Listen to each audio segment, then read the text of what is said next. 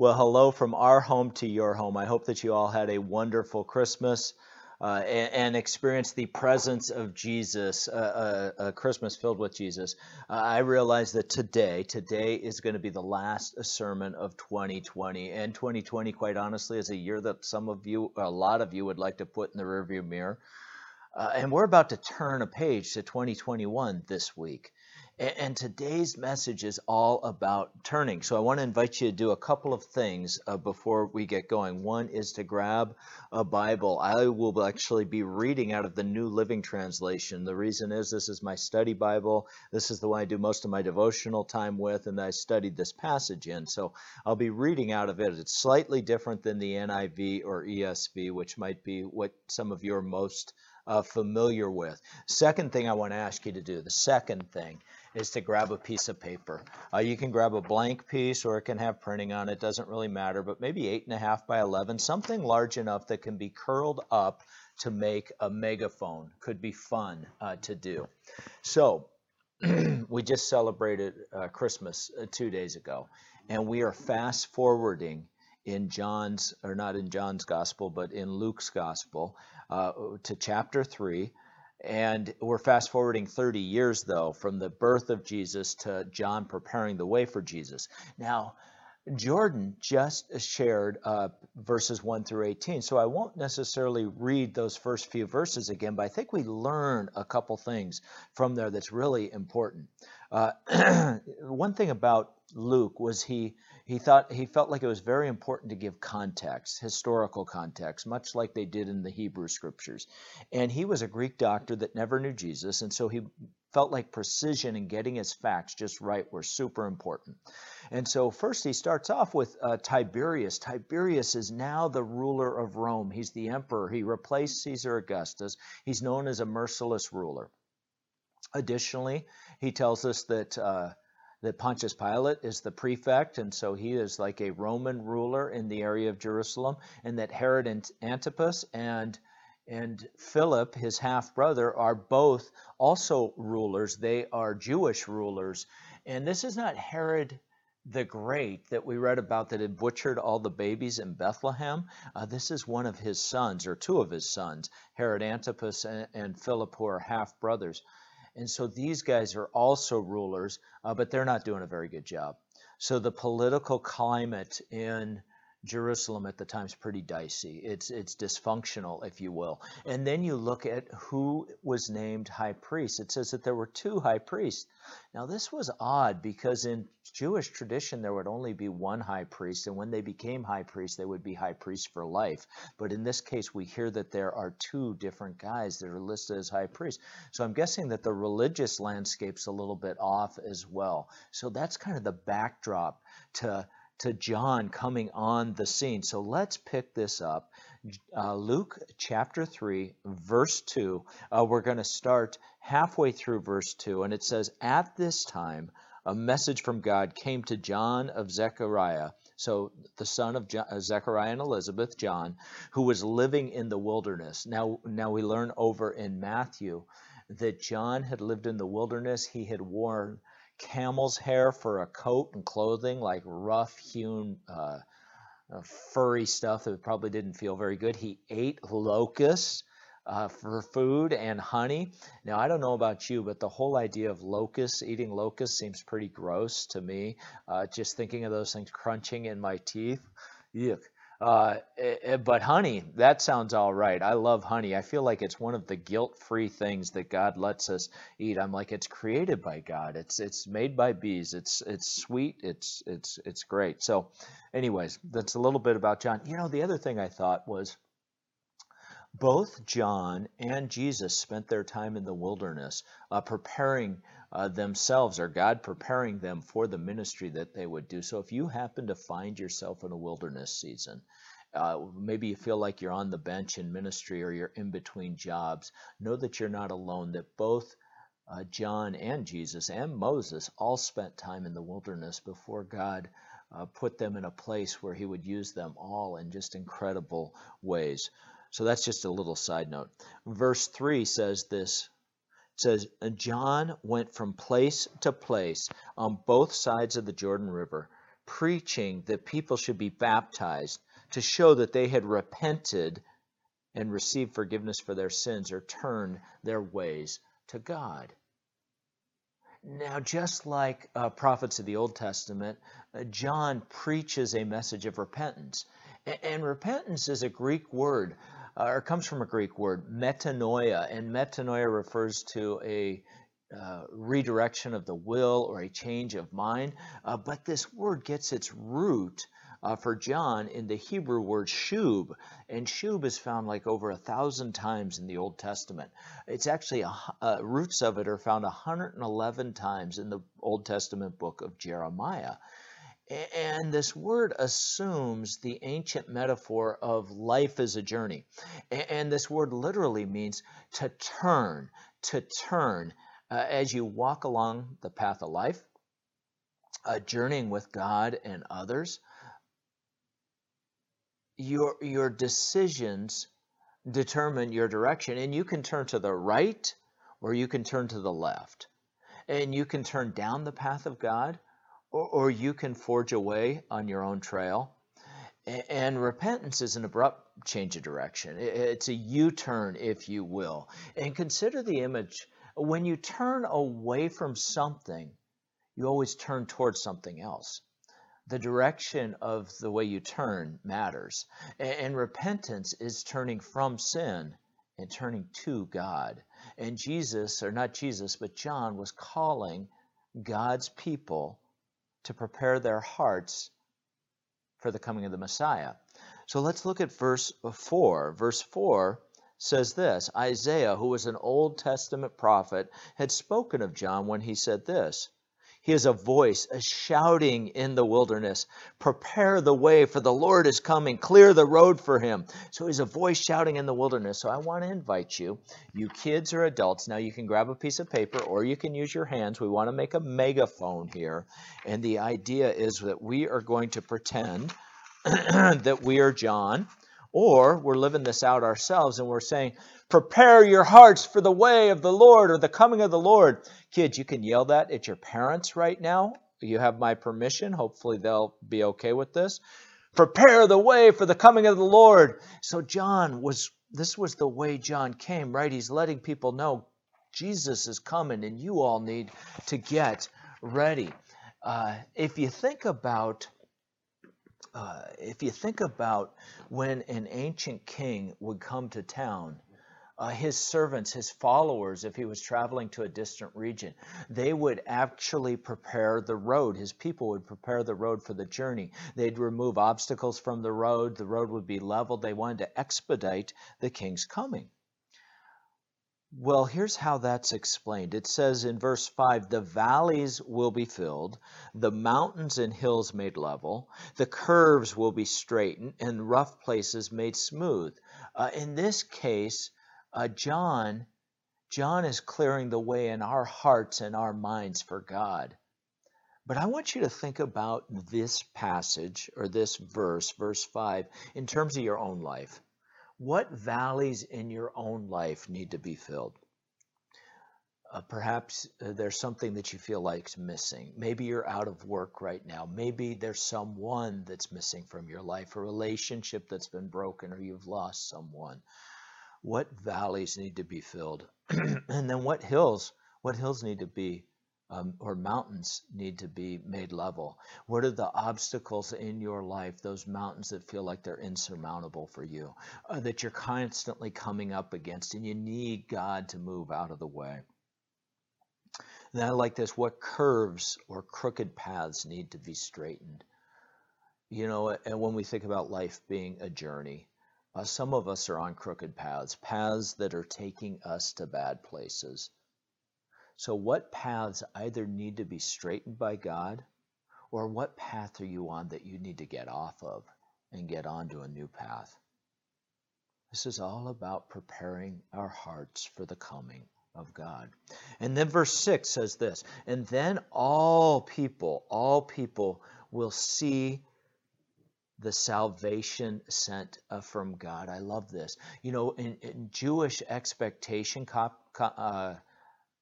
contrary to popular Jewish belief, Jesus was not coming just for Jews. Jesus was coming for all people, for Jew and Gentile alike, for wealthy and poor, for clean and corrupt. Jesus came.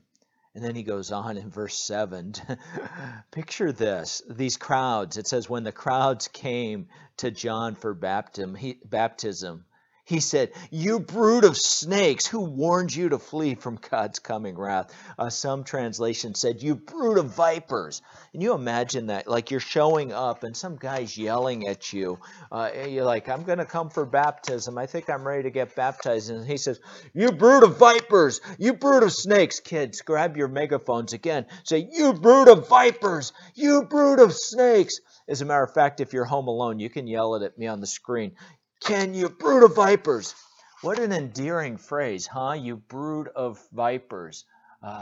You brood of vipers. Welcome to Salem. We're so glad to have you here. What a welcoming way to just to engage with people. But it is an attention getter, isn't it? It's a wake-up call, a gut check, if you will. And it doesn't matter how long you've been journeying with Jesus. We need to continue to invite God, invite Jesus to wake us to those areas where we're numb to our sin, to shake us, to get our attention, to wake us from our slumber. Well, then John continues in verse 9. He says this about repentance. He says, "Prove by the way you live that you have repented of your sins and turned to God." He says, don't just say to each other, "We're safe, for we're descendants of Abraham." That means nothing, for I tell you, God can create children of Abraham from these very stones. And so he says, prove that you've repented by the way you live. But reality is, if you look at this passage, this could be a little bit scary for some of you that have grown up in a Christian home. Maybe you grew up and you've never known life apart from believing that you're a Christian. You believe that you've always been a Christian, but John warns you aren't born a Christian. You need to choose to be a Christian, or even more accurately, a Christ follower. Bluntly, you are not safe from hell simply because you grew up in a Christian home. You have to make a personal decision to surrender your life and to follow Christ, to turn from your sin and to choose or turn towards Christ. And then John lightens up a little bit, and I say that in jest. He says, even now, the axe of God's judgment is poised, ready to sever the roots of the trees. Yes, every tree that does not produce good fruit will be chopped down and thrown into the fire. That's pretty sobering. And theologians debate the nature of the judgment mentioned by John the Baptist. And we won't dive into that fray today. This isn't a message about hell, and it doesn't need to be. That's not the driving point of the text. But to be honest, I care less about what you believe about hell and more about what you believe about Jesus. What one believes about heaven or hell never sent anyone to heaven or hell. Did you hear that? Let me repeat it. What one believes about heaven or hell never sent anyone to heaven or hell. But what one believes about Jesus does send you to one of those two places. And John's point is repentance. And so in verse 8, he says, produce fruit in keeping with repentance. And now he gives this image. He offers an image of a fruit-bearing tree. A life of repentance bears a certain type of fruit. So what is the product of your life? What type of fruit are you producing? A fruit-bearing tree that no longer bears fruit is quite honestly just wasting resources. And so it's chopped down and it's used for firewood. And John isn't promoting salvation by works here, though. Just like the apostle James said, real faith works. Real faith works. Like when we have real faith in Jesus, we work. Has your repentance and has your relationship with Jesus changed the way you lived? Has it changed the way you think? Changed the way you hope? Change the way you value others? Change the way you forgive? Has it changed the way that you love? You see, James, in his book, his epistle, James chapter 2, verse 17, he said, faith by itself is, if not accompanied by action, is dead. Action doesn't earn God's favor. Action is evidence of true faith. If your faith doesn't show up in how you live, James questions whether it's really faith at all. John's message to the people as he prepares the way for the Lord is simple. He says, turn from sin and turn to God. Well, verse 10, so there's crowds gathering and they're listening to this message, and the crowds say, well, so what should we do? How do we react? What should we do with this information? What kind of change are you talking about? And John gets super simple and super practical. In verse 11, John says this. He says, if you have 2 shirts, give one to the poor. If you have food, share it with those who are hungry. So he basically says, give to the poor and feed the hungry. Live out love in your lives. John doesn't offer an endless list of rules. It's just a simple message of love. To share what you have, to be generous. If you have extra, give to someone else. Now, additionally in the audience, there were tax collectors. It says even corrupt tax collectors in verse 12 came to be baptized.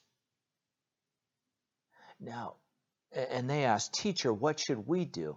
Now, few people are more despised in New Testament times than tax collectors. They were lumped in with sinners when you'd hear about them, tax collectors and sinners. And the thing about tax collectors were they were Jewish people that were employed by the Roman government to collect taxes. But when they collected taxes, they would frequently collect more than was necessary, and they would align or line their own pockets with the money that they would receive. And so while they were getting richer, their victims were getting poorer, and they were hated because of this, not only because they worked for the Roman government, but because they took advantage of people. And they asked the question, what should we do? And John responds, he said, collect no more taxes than the government requires. Notice he doesn't forbid their work. He doesn't say quit your job and go get a different job. He forbids them from getting richer while their victims get poorer. Instead of lining your own pockets, overcharging others, he says only charge what the government requires. Just do your job, but do it in the right way. And do it with an ungreedy heart and a generous way. And then in verse 14, there's some soldiers that have gathered around too, and they're listening, and they say, well, what should we do? Now, these weren't Roman soldiers. These would have more than likely been soldiers that worked for Herod, so they were Jewish soldiers, but they were known for abusing their authority. So John replies to them when they ask, what should we do? He says, excuse me, he says, don't extort money or make false accusations. Be content with your pay. I'm going to get a drink of water because I need one. Excuse me. So he says, don't extort money or make false accusations, but be content with your pay. He says, don't wrongly accuse people. Don't leverage your power for evil. Don't use the excuse of your low pay to justify taking wrongly from others. You see, his message, when they ask the question, what should we do? That's the same question we should be asking ourselves. What should we do, God? What is it you want us to do? And his message to his listeners was simple. It was turn. Turn from sin and turn to God. To people who have honored God with their lips, but not their lives, he says turn. To people who have honored God with their heads, but not their hearts, he says turn. But what does this mean for us? This is where, as church leaders, we really got to be careful. Because if we're not careful, the gospel for many just seems like a list of do's and don'ts, right? You get the impression by hearing from preachers or different people or leaders in the church that it's all about a list of do's and don'ts. You think, gosh, preacher says don't smoke, don't chew, and don't go with girls who do. But let me be clear. Let me be clear. There's a big difference between following rules and following Jesus. Does Jesus have something to say about right living? Absolutely. But Jesus came at it from a different angle. This doesn't mean we should avoid applying the rules and laws to our life, right? And John just did. He gave us application to the soldiers and the tax collectors. But focusing on details while losing sight of love is simply adventures in missing the point. Did you notice that at the core of all of John's application, what was at the core of all of John's applications? It was generosity, it was mercy, it was justice, it was love. His message was so refreshing to his listeners. Verse 15 goes on, everyone was expecting the Messiah to come, and they were eager to know whether John might be the Messiah. But John quickly puts that thought to rest. You see, these folks were expecting a king, a ruler. They were hoping that they would have a warrior arrive on the scene that would help them to overthrow Rome, to oppress or to defeat the oppression that they were under, to return them to glory. But John quickly lets them know that that's not the case, that he is not the Messiah. John answers their question in verse 16 by saying, I baptize you with water, which is a baptism of repentance. But someone is coming soon who is greater than I, so much greater that I'm not even worthy to be his slave or untie the straps of his sandals. He will baptize with the Holy Spirit and with fire. Later on, when Jesus was asked about John, he would say that there was none greater than John, which is high praise, right? When you look at all of the people of eternity, Jesus said that there was none greater than John. And here John says that he's not even worthy to be Jesus' slave or to untie his sandals. That's how great of praise he was giving Jesus. I was trying to think, how could we picture this in our minds? And I thought, think about a 12-year-old Little League baseball player who's actually an all-star, he's a really good baseball player. But then you compare him to the Major League Baseball MLB MVP, and the comparison isn't even close. One guy is, a 12-year-old who hasn't even hit puberty, who happens to have some pretty good skills at baseball, and the other is one of the best in the world, the best to ever do it. The comparison, the difference is massive, more than we can even imagine, and that's how great our God is, how wise and loving. And we think of the most brilliant, kindest person we know, and that person fails in comparison to how great Jesus is. Well, then in verse 17, he goes on, and he's talking about Jesus, and he says here in verse 17, this is pretty sobering as well. He is ready to separate the chaff from the wheat with his winnowing fork. Then he will clean up the threshing area, gathering the wheat into his barn, which is great, right? The healthy people, the people that have repented and are following God, will be gathered into his barn, but burning the chaff with never-ending fire. Picture a farmer with a pitchfork tossing grain into the air. The heavier grain falls, the wheat does, but the lighter chaff blows away. It's another image of judgment. And the image of Jesus as judge makes so many of us uncomfortable. But John's audience expected it and even desired it of their Messiah. And the truth is, you want a God who will engage evil. You want a God who will engage injustice.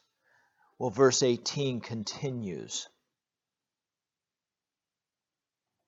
And it says, John used many such warnings as he announced the good news to the people. I feel like it's kind of ironic, like he's sharing all these stark and fearful and harsh warnings, and yet it was considered good news. You see, it was good news to his hearer. They were thankful for a judge to be this, because the type of judge that Jesus would be, a judge that offers accountability with mercy. You see, the good news of the kingdom is coming. He warns the wretched that his kingdom is coming. And John invites each one of us to journey with Jesus, following him and his ways. He's ushering in a new season, a new way of life. He's letting us know about the coming Messiah. And quite honestly, this seems like a good time to turn a page, to start afresh, to start anew. And there's three words that have come to mind for me as I think through this. And they are this. And because I'm at home and I don't have a PowerPoint, this will serve as my PowerPoint. Repent. Repent, which is John's message. Replenish and refocus. Repent, replenish, and refocus. So let's talk about repent for a few moments. John challenges us. He warns us. He invites us to repent. So as you think about your life, and you think about 2021, and you think about those things that sin in your life that has held you from being all that God wants you to be, from moving forward in different ways, what sin do you need to turn from, and where do you need to turn to God? I invite you to take an inventory of your life, or at least pause and prayerfully reflect and say, God, what is it in my life that continues to either harm me or harm others or harm you? And God, I want to confess that to you. Do you know that behind every sin is a lie? It's either a lie about God or a lie about yourself. And ask God to help you see the truth of who he is, the truth of his love, and ask God to give you the power and strength, not in yourself, but in him, to overcome that sin and to put that sin behind you, to turn, right? To turn and repent. And for 2021 to be a time where that crooked path becomes straight. You get back on, or on for the first time ever, the straight path towards Jesus and his love. So we want to repent. Another way we want to turn is we want to replenish. Replenish. I love this word. This word excites me. This word kind of gets me going because I think it's so valuable. It's something that I want in my life to be replenished. This past fall, all our staff went on a retreat. And as we talked and we prayed and we thought about what would be most important in our journey with Jesus for our own personal lives and for our church as a whole, the word that came, or the phrase that came most prevalent to all of us, was to be replenished in Jesus. We overwhelmingly agreed on that, and we want to see ourselves replenished in Jesus, and we want to see our church family replenished in Jesus. That the most valuable thing that we could do is to personally replenish ourselves and to encourage and inspire and equip our leaders and our volunteers in our church family to be replenished with Jesus. We want to create new rhythms where we're spending that time with God, whether it's reading his word on a daily basis, whether it's just having our prayer life start to flourish and for prayer to become a more regular routine, spiritual practices, spiritual disciplines. What are those things? Worship music, quiet walks next to the river. What are those things that help you to engage with God, for your heart and soul and mind to be replenished? One of my favorite authors on the topic is a guy by the name of Dallas Willard. And this is he shares a phrase that I quite often go back to and read and reflect on. And he says this about our lives with Jesus. He says, you must arrange your days so that you are experiencing total contentment, joy, and confidence in your everyday life with God. That and that alone is what makes a soul healthy. Let me repeat that. You you and I must arrange our days so that we are experiencing total contentment, joy, and confidence in our everyday lives with God. Wouldn't you love that in your life? What can you do to start having your soul replenished, to spend time with Jesus so that He is filling you up? You know, our mission here at Salem is to live lives of love with God in community and on mission. And this replenishment, really, a lot of it is about our lives with God. All three of those things, being in community and on mission, can also impact that. But when you think about your life with God, I mentioned a little bit ago, one of the things that can be super instrumental is just daily engagement in God's Word. God has this power to speak through the living Word, to not only encourage us, but to convict us, to speak to us. Like, I don't know that there's a way that I have experienced God's presence and direction more in my life than by just regular reading of God's Word. And so each year we have made a Bible reading plan available. There will be one available on our website as well as at our Connection Center next week when we come back. Maybe you want to pick up a Bible reading plan and start that, but please look to create rhythms in your life that will help you engage with God and for you to be replenished in 2020. Now, the last one I want to share is refocus. Salem, let's make 2021 a year that we remember for what God has done in our lives and in our church family, that we would refocus our eyes on Jesus. We have had so much happen in 2020. We had the two church campuses come together. We experienced political turmoil, racial tensions. We experienced COVID and all the ways that that has rocked our lives and adjusted us. I want to encourage us to put the hardships and disappointments of 2020 behind us. Not that we wouldn't learn from those, and not that God wasn't up to amazing things through those, but I want to challenge us and invite us and encourage us to renew our focus on Jesus. Let's come together to be a body of Christ, the body of Christ, to live lives of love for our awesome God in Jesus-centered unity. With a Spirit-born drive to advance God's kingdom, not only in our hearts and in our homes, but in our community and to all the ends of the earth. As I was wrapping up this message and preparations, the passage that came to mind was Hebrews chapter 12, verse 1 and 2 that says this, and let us run with perseverance the race marked out for us, fixing our eyes on Jesus, the pioneer and perfecter of our faith. Let's fix our eyes on Jesus and serve our God together for His glory and for our good. Would you do that with us? Let's pray together. Father, I thank you for your love. I thank you for this message that John showed up to pave the way for Jesus, and that he called us all to repent, to turn our ways, but to turn away from things that harmed us, harmed others, and harms God, and invites us to turn towards God in His way and His love and His guidance and His direction and His hope. And I pray that that would happen in each and every one of our hearts, minds, and souls. God, move and do what you need to in our hearts so that we can repent and turn from those things that hurt us to those things that help us and heal us. Help us to live in your presence and to be replenished by you.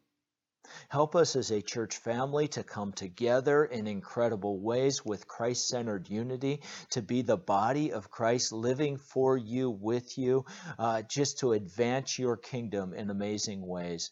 Help us to be a body of believers that loves you deeply and that loves our community well. God, we know that you are powerful and mighty and that you can do the impossible. And we ask you to do amazing things through each one of us today and in the weeks and months and years to come. Move mightily. Move mountains, fill valleys, straighten crooked paths. in our hearts, our minds, and our souls. We thank you, God, that you can and will do these things. And we pray all this in the mighty name of Jesus. Amen. Well, thanks for letting me be in your home today. Have a blessed Sunday.